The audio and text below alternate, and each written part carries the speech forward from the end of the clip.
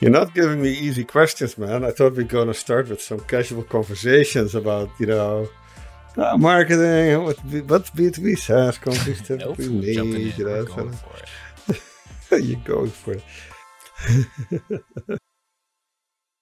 Hello, and welcome to episode 32 of B2B SaaS Marketing Snacks. My name is Richard. I work on the product team here at Klungy, and today we're talking about OKRs. OKRs being objectives and key results. So if you are unfamiliar with what OKRs are, we do an intro to OKRs and how to use them with a marketing team in episode 11. So feel free to start there if you feel like you need an explanation and or introduction. With that being said, we decided to go deeper into the topic today, really because more people than ever are using OKRs as a tool to manage their progress, especially in SaaS companies. And the challenge is that there's a ton of information out there about how they should be used, how they should be administered and managed. And it's also a common topic among our clients, so we figured it was worth a revisit. So today we're doing all things OKRs from a leadership perspective.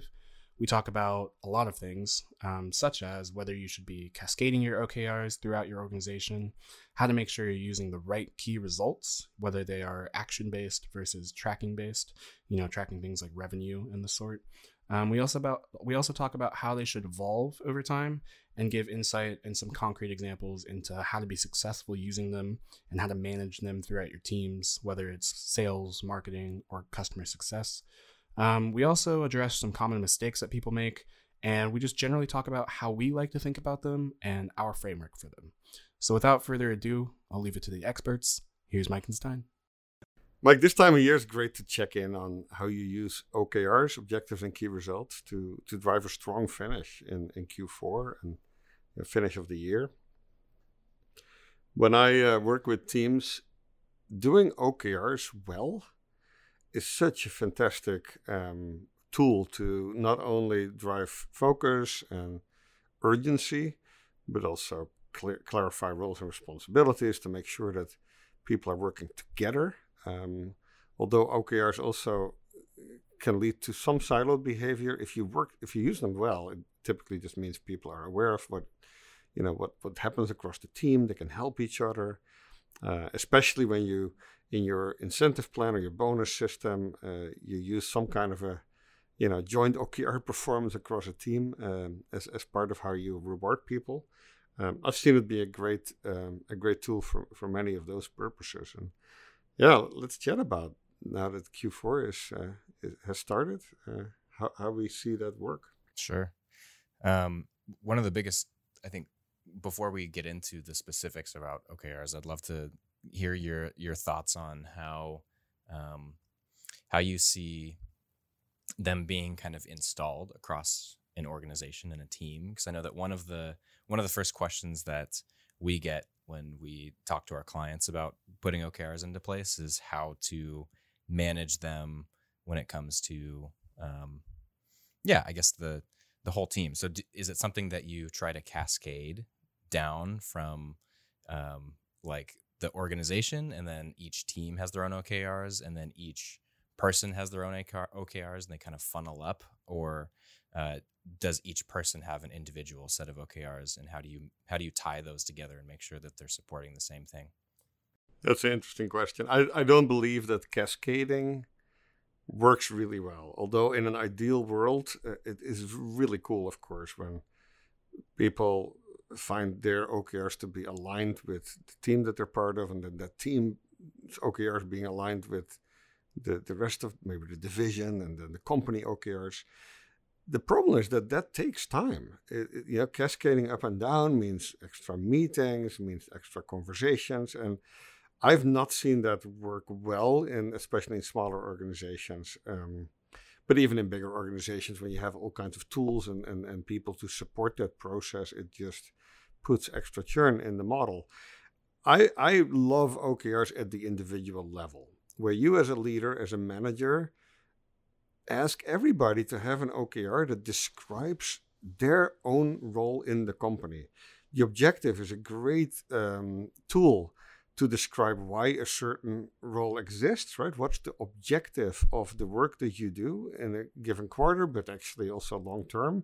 When you look at OKRs in a marketing team, in customer success, in a sales team, the objectives typically don't change, right? In marketing, it's something along the lines of driving demand generation at a certain cost, right? And that's the objective. And of course, every quarter, the focus will be different, and that can be expressed in the key results and the activities that support the objective, but the objective itself doesn't really change. The same for customer success, right? The objective there might be all related to customer retention and churn, and then the key results change. And if you do that at the individual level, like why are you here? What are the 3 or 4 objectives of your position, of your role? I think it's very powerful to ask individuals to do that. Then when you have that sort of clarity across your team, where everybody can share those OKRs with each other, of course, it is nice to see, hey, are these aligned with what I want my team to be working on? Why my team is here? Why do we have a marketing organization? And do the OKRs of the individual marketing team members align with what I envision as a marketing leader, our marketing team to do and to contribute for the organization? But if you then try to match that exactly in a spreadsheet to like team OKRs and then try to align that maybe at the board level or at the company leadership team level, it just takes a lot of extra cycles. And what then often happens is that you're 1 month into the quarter and the OKRs are still not final. So I'm not a big fan of cascading either up or cascading down. I do like to start with individuals and then they can share them across the team. We love to do it in an all hands meeting where not everybody shows up and everybody can be expected to share their OKRs, but we only call on a couple of people. And they share them across the team. And you expect people to keep doing that at the team level, right? To share their OKRs so that everybody can see, what their team members are focused on in a given quarter. Mm-hmm. Yeah, I love that point, especially.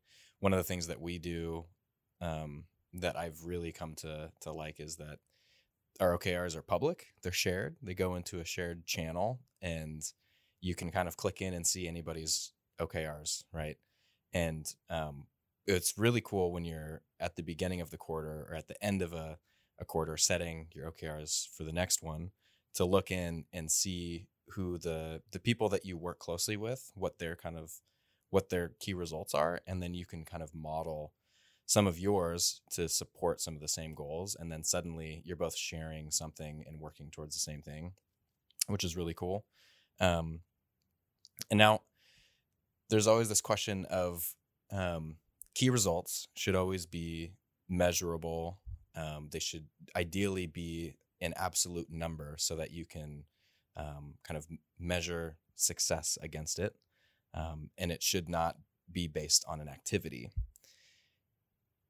How do you see like certain things are difficult to do that with when you're first getting started, right? So like, let's say, if you've just started an initiative or you're kind of starting something from scratch, let's say a podcast, the key result in many cases, you feel tempted to say, let's launch 5 episodes, right? And ideally, your key result would not be let's launch 5 episodes. It would be let's get a certain number of people to convert through the podcast, or let's, sell something through the podcast and attribute one person to that channel. How do you balance those two things, which is kind of like there's a sliding spectrum from an activity to an actual key result and kind of like leading and lagging indicators? It's the one thing I think that when teams get started with OKRs that they struggle the most with, because there is no one way to describe a good key result. I think when you're new to OKRs, when you're for the first time measuring what you do, measuring activities is actually a key result, because if you actually do that and you achieve, for example, in your podcast scenario, the publication of 5 episodes, that's a key result because you just got started, and publishing 5 podcasts is a fantastic first achievement. Now, of course, for the next quarter, you want to raise the bar and you want to say, hey, let's get a certain amount of listeners. And then maybe the quarter after that, you say, let's get a certain amount of those listeners to convert into paying subscribers. So I think you want to always ask the question, is the activity, if you're describing an activity as a key result, is the activity worth it? Is it a key result in itself?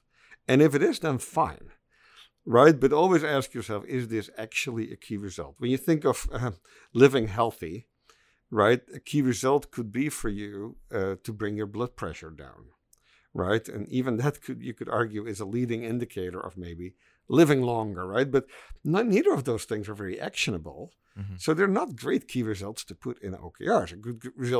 A key result in an OKR would be how many times do you go to the gym in a given quarter, right? Or how many times do you achieve a certain maybe daily goal of your step count, right? Because that would be something that, let's say you say, hey, I want to have in this quarter, I want to have 100 days where I go over 10,000 steps. If that actually is a meaningful key result for you, that means things have really changed and you can be really proud of yourself, then that's a fantastic OKR, right? If you have achieved that, maybe the OKR for the next quarter is to lose a certain amount of weight, sure, right?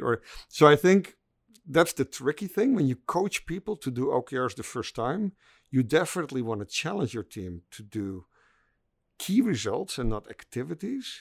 But if those activities in themselves are really meaningful to get something started or to show real progress, then I think they are okay. But it all is also, of course, in this context of a quarter, right? What is a key result for a full quarter? Sometimes I see key results that are really good, really solid, but, only for the next week. The number is not large enough to represent a full quarter, right? Yeah. Writing 3 blog posts, for someone who's never blogged before, maybe that's a decent key result for a quarter. But honestly, for 3 months, you can probably do 5 or 10, right? And so that's the other part, right? When is it really key? When is the number challenging enough? And then finally, I don't want to lose something you started with, Mike. This notion of using absolute numbers versus, for example, percentages, or describing an activity or describing an effort. You want these tools like OKRs to be extremely easy to use, easy to understand, and to help you. And for that, you want to make the numbers that you use really easy to interpret. And that's the only reason I always ask when someone has a percentage, like increase the conversion rate of contact form filled to MQL by a certain percentage. I always ask, okay, how many of those forms need to be filled? Yeah, we just need to get the conversion rate up. Well, but you know how many forms were filled this month, right? Or this quarter. Yeah. Then just turn your percentage into an absolute number. It's just a simple calculation. And now it makes it so much easier during a quarter to actually follow, whether you're on track or not. And the interesting, also powerful thing often is, Mike, when you force yourself to turn a percentage into an absolute number, you actually have to go find the data and make sure the data is accurate. Because sometimes I see people put percentages in their OKRs and then you ask them, do you actually know how to measure this? Do you actually have the data? And they often don't. Mm-hmm. And do you have some examples of different key results that you could use for, because we talk a lot about marketing and, performance marketing. It's a little easier because you can talk about, well, not performance marketing, but just, demand marketing. Generation. Demand gen. Yep. You can talk about MQLs at the, starting from kind of like the awareness phase. You can talk about things like we were mentioning earlier, which is like the number of new podcasts you've created at the front end in the beginning of a program, the number of campaigns you've launched, maybe the number of unique sessions you're driving to a certain landing page or a website or to blog content. The number of keywords you have ranking. And then as you move forward and the program matures a little bit more, you move into kind of like the consideration phase of things, which is number of SQLs from a certain channel, the number of MQLs, the number of new subscriptions, as you were saying. And then beyond that, you start to optimize things and you move towards the decision phase of the funnel. And so you're kind of talking about key results that are around dollars worth of pipeline created, or a certain amount of closed won revenue, or a number of new accounts or a number of new users. And so it's relatively easy when we talk about marketing. But do you have any key result examples for things like customer success or sales, as an alternative? Yeah, and we should put a couple of these in a blog article, Mike, that we refer to.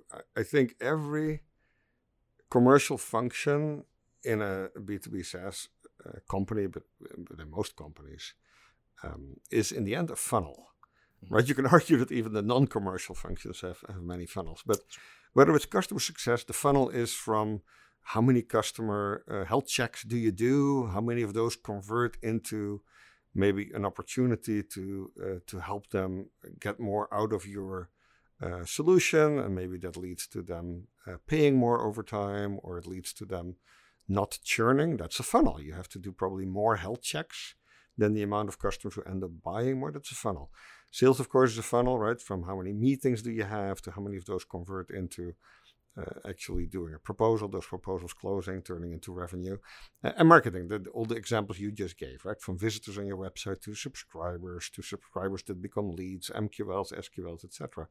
And I think all those are valid key results. And it is really important that the people who are close to the work get measured and use key results that are related to the things they influence. I'm a big fan of people in marketing, for example, thinking about the revenue impact they are making. Mm-hmm. But honestly, if you're the web manager or you're doing conversion optimization on landing pages, it's far more actionable for you to know my key result is the amount of people who actually fill out the form, than whether those in the end convert to sales opportunities and those sales opportunities convert into revenue. So I think there's sometimes a mistake that people think that metrics that are deeper in the funnel, closer to revenue, are always better. I think it's important for everybody in the company to ask why, right? Why am I doing this? Why am I driving MQLs, for example? Of course, those need to lead to opportunities, and those opportunities need to lead to customers that fit your ideal customer profile. And those are conversations that need to be had. The data needs to flow back to the people who can learn from that. How do I get better people, better fitting people filling out the form? But an OKR needs to be close to what someone actually influences with their day-to-day work. Otherwise, they just become very abstract and not very, really not that relevant. Mm-hmm. That's a great point. And when you're, I guess the genesis of this topic is how do you kind of make sure that you're checking in on OKRs and making sure that you're continuing to monitor your progress against them? How do you do that for your teams, and how do you kind of structure that meeting and make sure everybody's kind of on the same page when it comes to that? Yeah, this goes back to, you have to inspect what you expect. Yeah. And as a leader, I've seen people, make a lot of noise around building fantastic OKRs, and then they forget to ask about them for the rest of the quarter, right? So I think it's good to have time set aside every week for your team to look at their own OKRs. I think making sure they can, and maybe reminding team members to do so, is really helpful to keep everybody's focus clear. Then I like to do 1 month into the quarter a quick check with everybody on the team. Like, hey, how do you feel about your OKRs? Were they the right ones? How do you feel about the targets that you've set for yourself? Are you on track? And there's no need for a lot of big meetings around that, but I think it's good to just do a quick ask, hey, how is it going?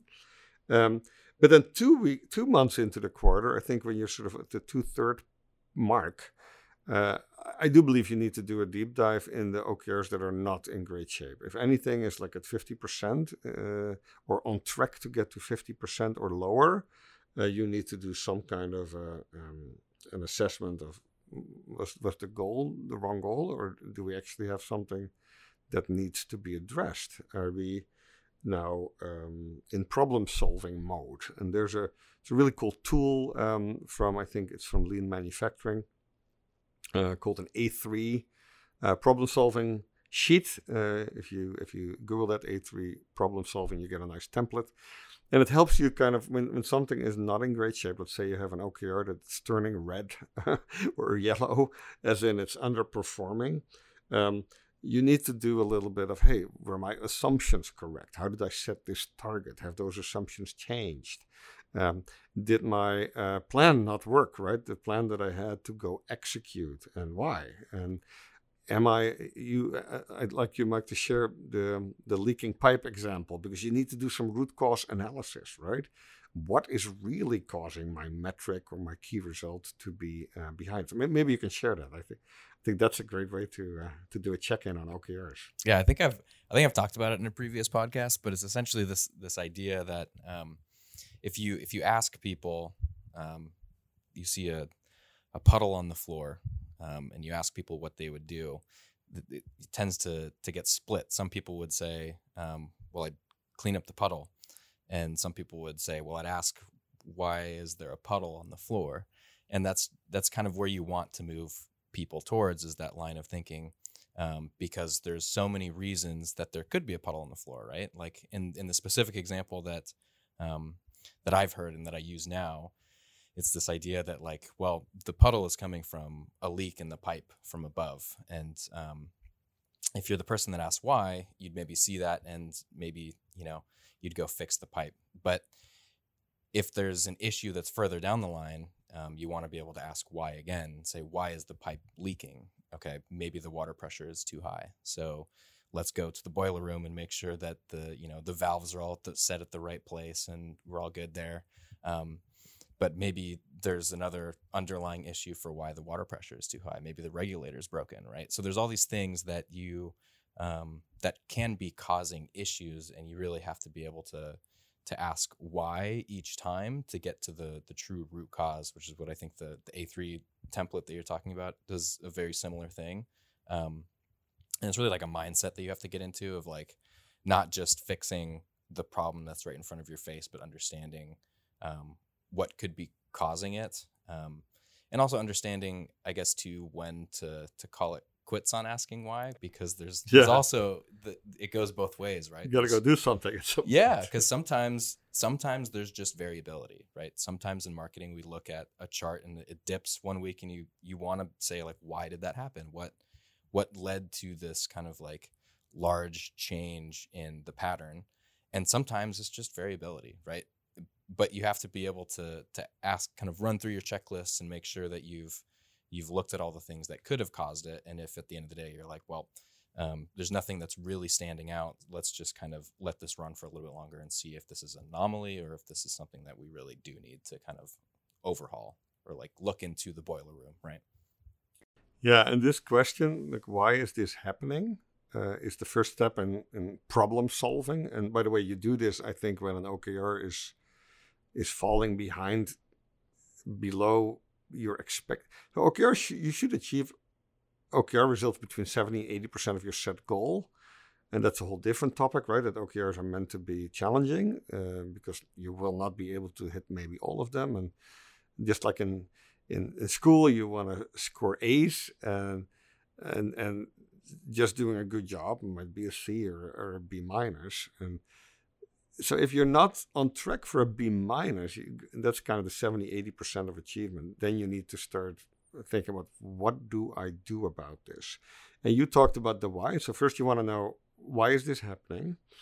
And once you found out why, let's say the pipe is leaking, now you got to go back to, how do I address this and make it super actionable? Yep. Like, how do I call a plumber? And actually go call the plumber. Right. Or do we need a plumber? Do we have the tools to do it ourselves? ourselves? Or can we do it ourselves? Yeah. Whatever those actions are, right? But Yeah. I think I call this the why and the how ladder, right? The why is you step up the ladder to go to the root cause. And then with how, you step down the ladder. Okay, how do I address this? Hey, I need a plumber. Okay, how do I find a plumber? Okay, I go do an online search. Okay, Mm-hmm. How do I now make sure that this is the right person, right? Is this a plumber who can actually address the challenge we have? How do I make sure they show up on time? There's this how that goes to very specific actions that you can then take to address the challenges with this specific OKR. Yeah, so OKRs, we're in Q4 of the year. If you've not used them before, this might be a great way to pilot them, right, in Q4. So you can have a strong 2022 start with OKRs that your team maybe has learned to use. I don't believe there's any other system that is more suitable for smaller technology companies because OKRs are relatively simple to understand. I also believe the quarterly time frame is perfect. I think when you set objectives and key results or something similar or goals for a year period, for example, it's just too far away for people to really care and for it to become very concrete. And if it's weekly or monthly, it's just it just changes too fast. People are not able to really focus on something and do a great job.